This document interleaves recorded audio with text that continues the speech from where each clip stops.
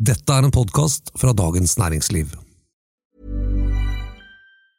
Life is full of awesome what-ifs, and some not so much, like unexpected medical costs. That's why United Healthcare provides Health Protector Guard fixed indemnity insurance plans to supplement your primary plan and help manage out-of-pocket costs. Learn more at uh1.com.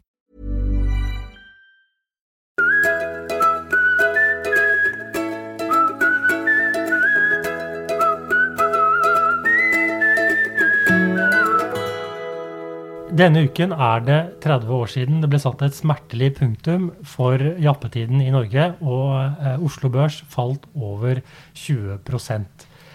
Dagen har blitt stående senere som Black Monday I børshistorien, og vi spør I dag, kan det samme skje igjen?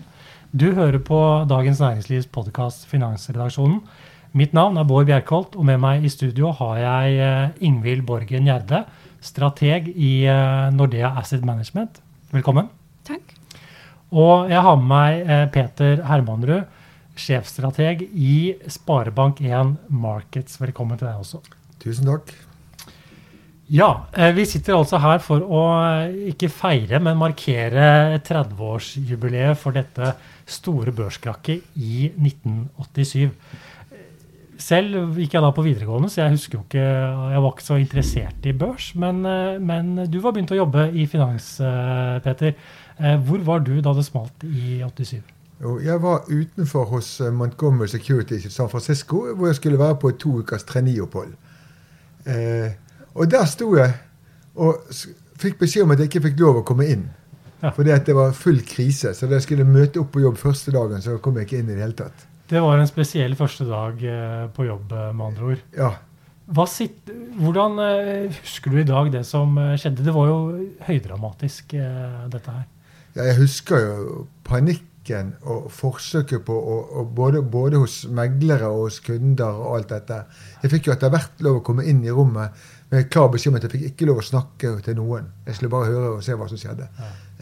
Men det var jo selvfølgelig, det var veldig dramatisk. Jeg husker dagene etterpå, det var veldig dramatisk, og veldig mange hadde tapt forferdelig mye penger på, så de trodde ikke det var mulig, liksom.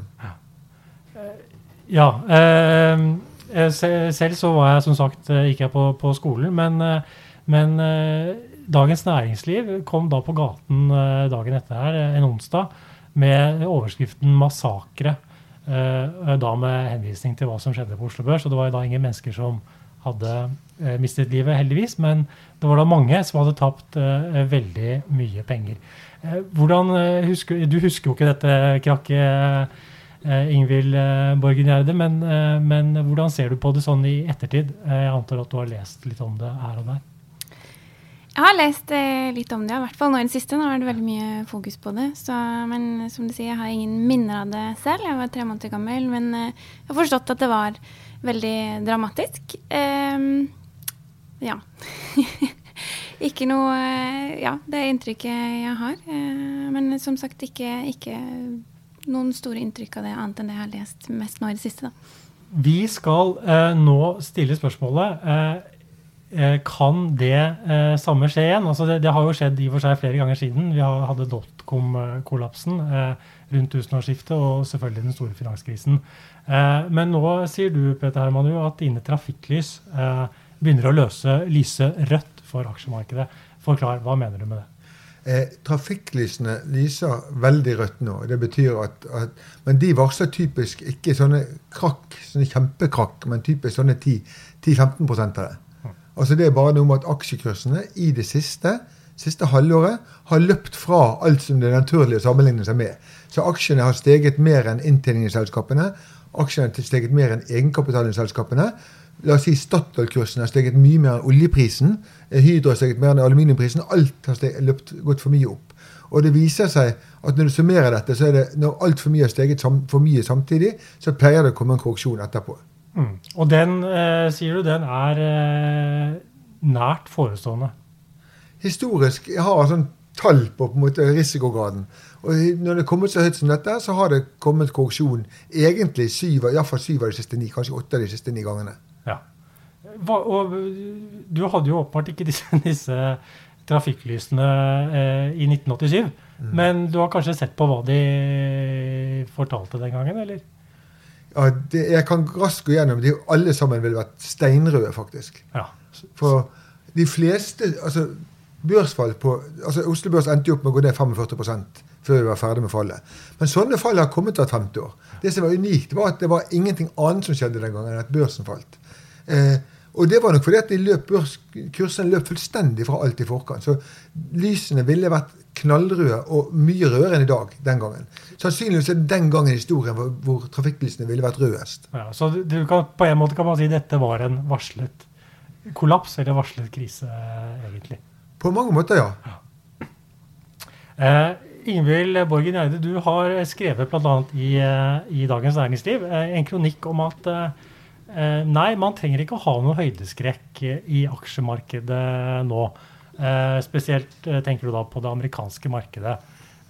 Hvorfor trenger man ikke det? Jeg tenker spesielt på globale aksjemarkeder samlet sett.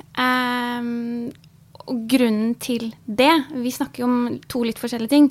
For Herman snakker om Oslo Børs, først og fremst. Og det har jo litt likhetstrekk med amerikanske aksjer som den, som er veldig høyt priset. Ser man på det globale aksjemarkedet samlet sett, så er det ikke tilfellet. Og det som på en måte er hovedgrunnen til at jeg ikke tror at noe krakk er nært forestående, er at vekstbildet i verdensøkonomien er veldig bra nå, bedre enn det har vært på lang tid. Vi har fått veldig gode nøkkeltall i det siste, både fra USA og Kina, de store økonomiene, men også fra Europa, fra Japan, fra fremvoksende markeder. Det ser rett og slett bra ut stort sett over hele linja.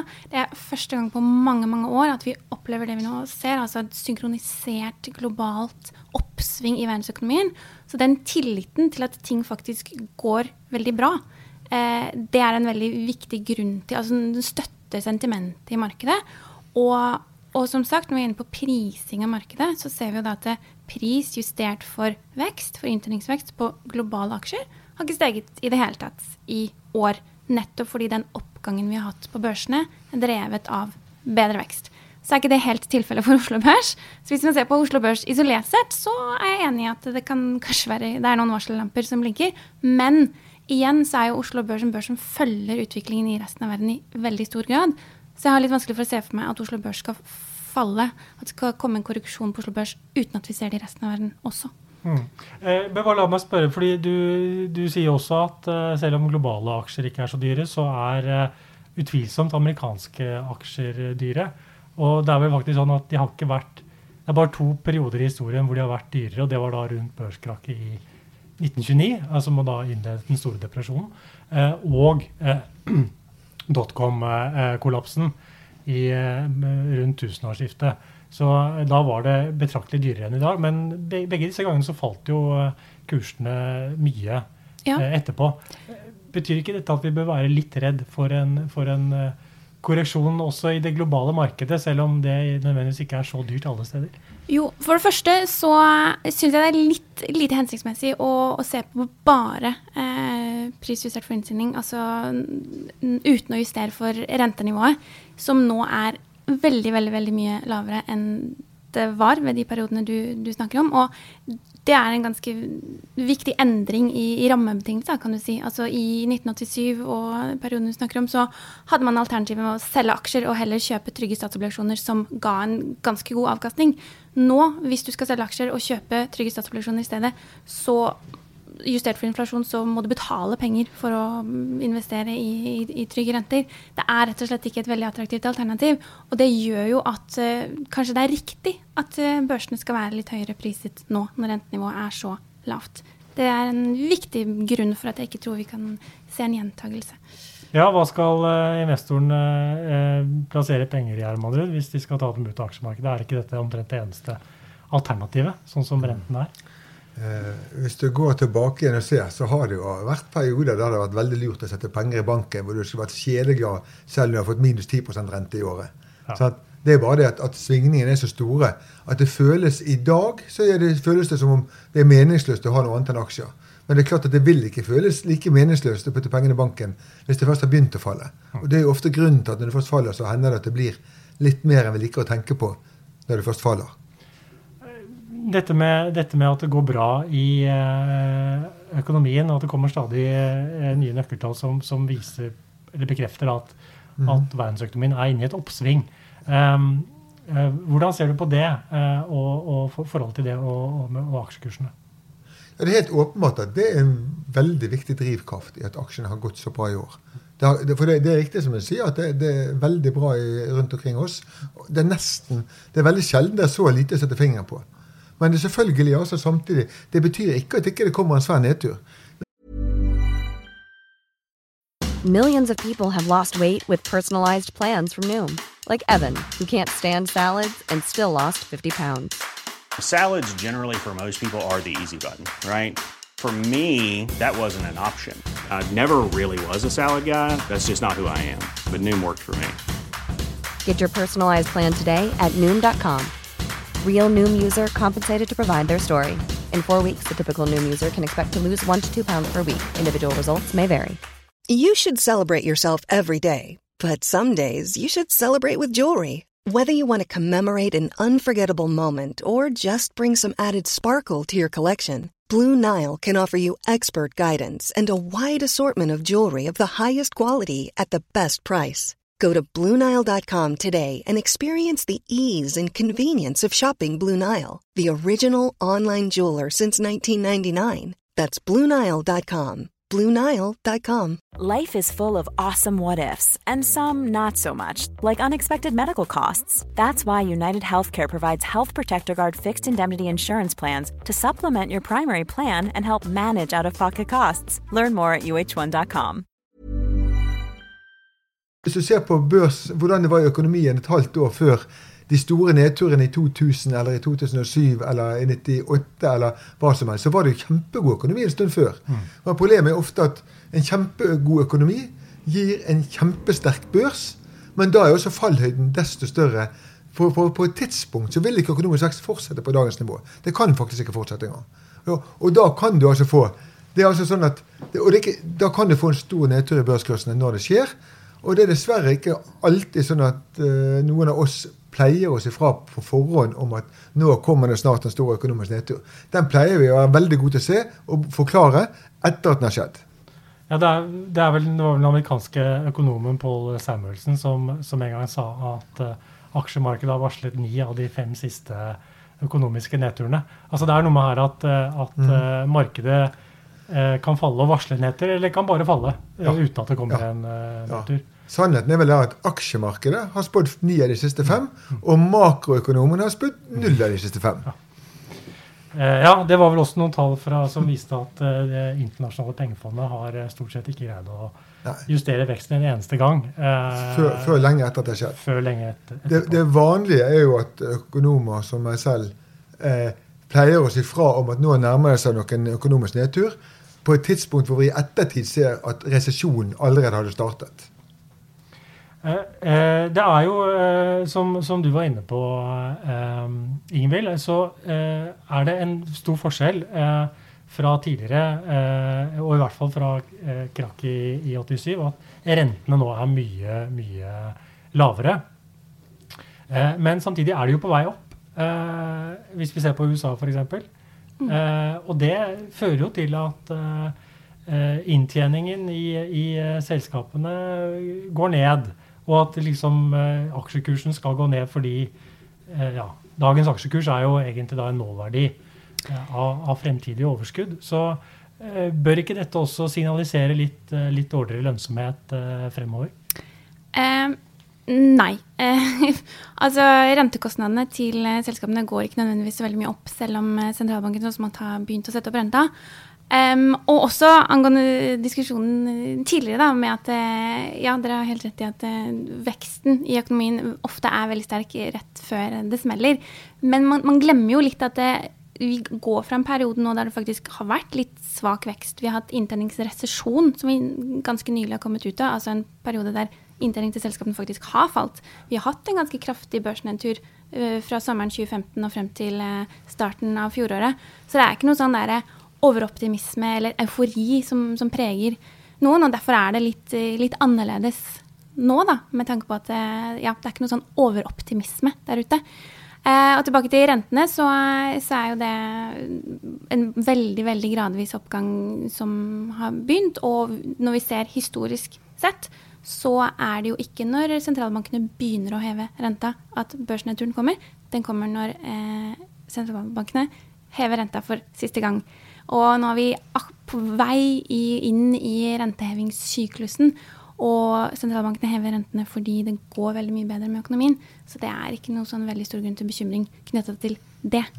Vi har enda litt tid, sier du, før det smeller. Ja, altså for å si det med rentekostnadene, altså, jeg tror det viktigste problemet, det riktig, altså bedriftenes rentekostnader stiger ikke så mye at det noe problem. Spørsmålet hvis vi nå enige om at aksjene egentlig høyt priset fordi at rentene lave, og du diskonterer inntjening med veldig lave renter, så det selvfølgelig samtidig sier vi det at hvis de rentene kommer opp, så skal vi diskontere det på en annen måte, og da skal prisene være lavere. Så risikoen ligger jo litt der, nettopp fordi at vi har kommet så høyt denne gangen. Ellers ville jeg sagt at det var ikke noe problem. Men fordi at vi har kommet så høyt, så kan det vise seg at vi tåler ikke så veldig mye renteøkninger. Og der jeg litt enig og uenig akkurat. Altså jeg veldig enig om det du sier om prising her, men når det gjelder økonomisk utvikling, så synes jeg at på en måte så har det ikke vært så veldig gode tider, men det har jo vært så gode tider i de store økonomiene at arbeidsledigheten rekordlav overalt i de store vestlige økonomiene. Altså USA, Tyskland, Japan, England, alle disse landene har lavere arbeidsledighet, laveste hatt på et sted mellom 10 og 40 år, siden siste var så lavt. Så vi har kommet veldig sent i syklusen, og ofte når du sent i syklusen, og i alle disse landene så melder bedriftene at det veldig vanskelig å få tak i arbeidskraft. Arbeidstakerne melder at det aldri har vært så lett å få jobb, og veldig ofte når det mangel på arbeidskraft, så begynner prisen på arbeidskraften å stige. Lønningene stiger, så kommer inflasjonen, og så kommer renteøkningene. Og det kan hende at det går litt fortere enn vi liker, selv om vi ikke ser noen tegn til at det går veldig fort i dag. Og det vel det vi ser nå i USA, at etter i og for seg ganske mange år med stillstand i lønningene, så begynner de å stige. Men du ikke så bekymret for det heller, Ingvild Borgen. Kan du forklare det? Ja, hvis du refererer til den kommentaren min, så jo det på grunn av litt sammensetning av kostnadsstrukturen til de selskapene som dominerer børsene i dag i forhold til for noen år siden. De store børskjempene i dag, Apple, Facebook, jo typisk altså IT-kjemper som har en veldig mye lavere altså de har mange mindre arbeidere, og derav også mindre lønnskostnader. Lønnskostnader utgjør en mindre del av deres kostnadsstruktur. Så når lønnsoppgaven kommer, så ikke de selskapene som dominerer børsene nå like følsomme for det, som det disse industri- og dagligvaregigantene for kanskje 20 år siden var. Du enig i det? Jeg tror problemstillingen først og fremst igjen ikke selskapenes inntjening, som ser helt utmerket ut, men problemstillingen samfunnets inflasjonsrate. Og samlet i hele samfunnet så lønnskostnaden den suverent viktigste kostnaden totalt sett. Slik at det jo, altså så lenge inflasjonen ikke når lønningene, så det ikke noe problem med prisstigning. Men hvis lønnsveksten tar seg mye opp, så det en ryggmargsrefleksen hos enhver sentralbanksjef at nå må vi skynde oss. Nå må vi begynne å sette opp rentene, så det ikke blir for mye inflasjon her.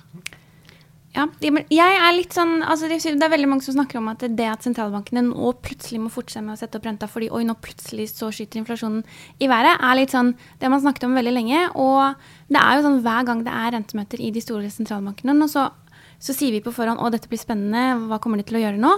Og så ender det opp med å ikke bevege markedet i det hele tatt. Det var ikke noe spennende i det hele tatt, fordi de har kommunisert så veldig tydelig på forhånd hva de skal gjøre. Så når sentralbanken først gjør noe, så det fullstendig priset inn i markedet i forkant.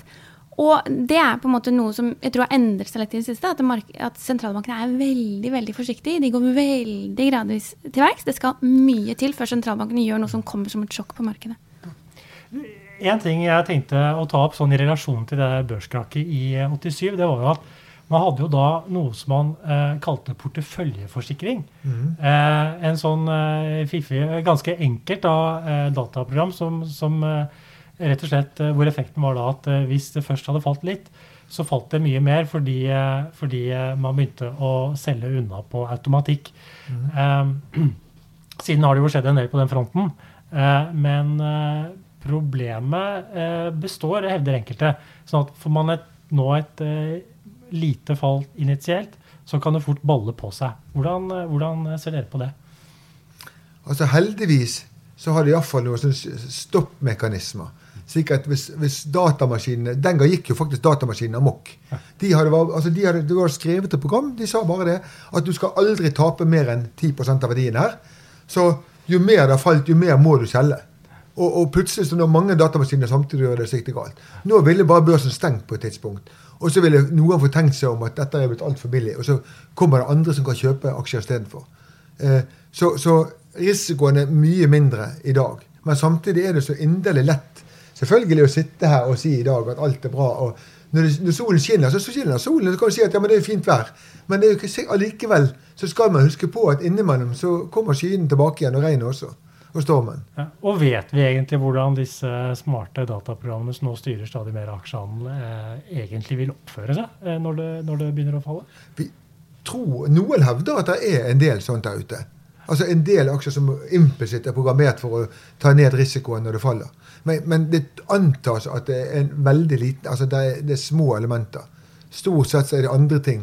Det meste datamaskinen gjør bare å prøve å utnytte små forskjeller man kjøper og selger siden forskjellige steder. Altså det bare sånn, samfunnsugagnelig virksomhet egentlig.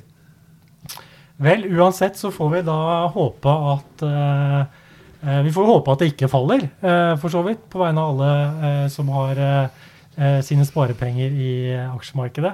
Og da hvis det faller, at vi ikke får en sånn smell som vi fikk i 1987. Tusen takk til begge to, Petter Hermanrud og Ingvild Borgen Gjerde.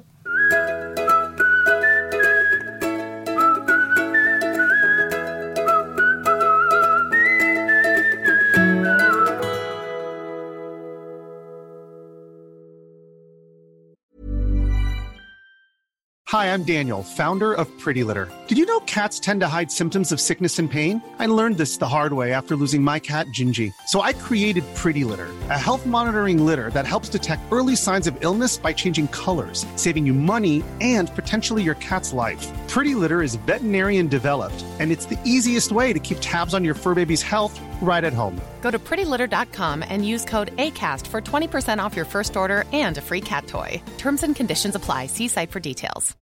This is the story of the one. As a maintenance engineer, he hears things differently. To the untrained ear, everything on his shop floor might sound fine, but he can hear gears grinding or a belt slipping. So he steps in to fix the problem at hand before it gets out of hand. And he knows Grainger's got the right product he needs to get the job done, which is music to his ears. Call, click Grainger.com or just stop by. Grainger, for the ones who get it done. Du har nå hørt en podcast fra Dagens Næringsliv.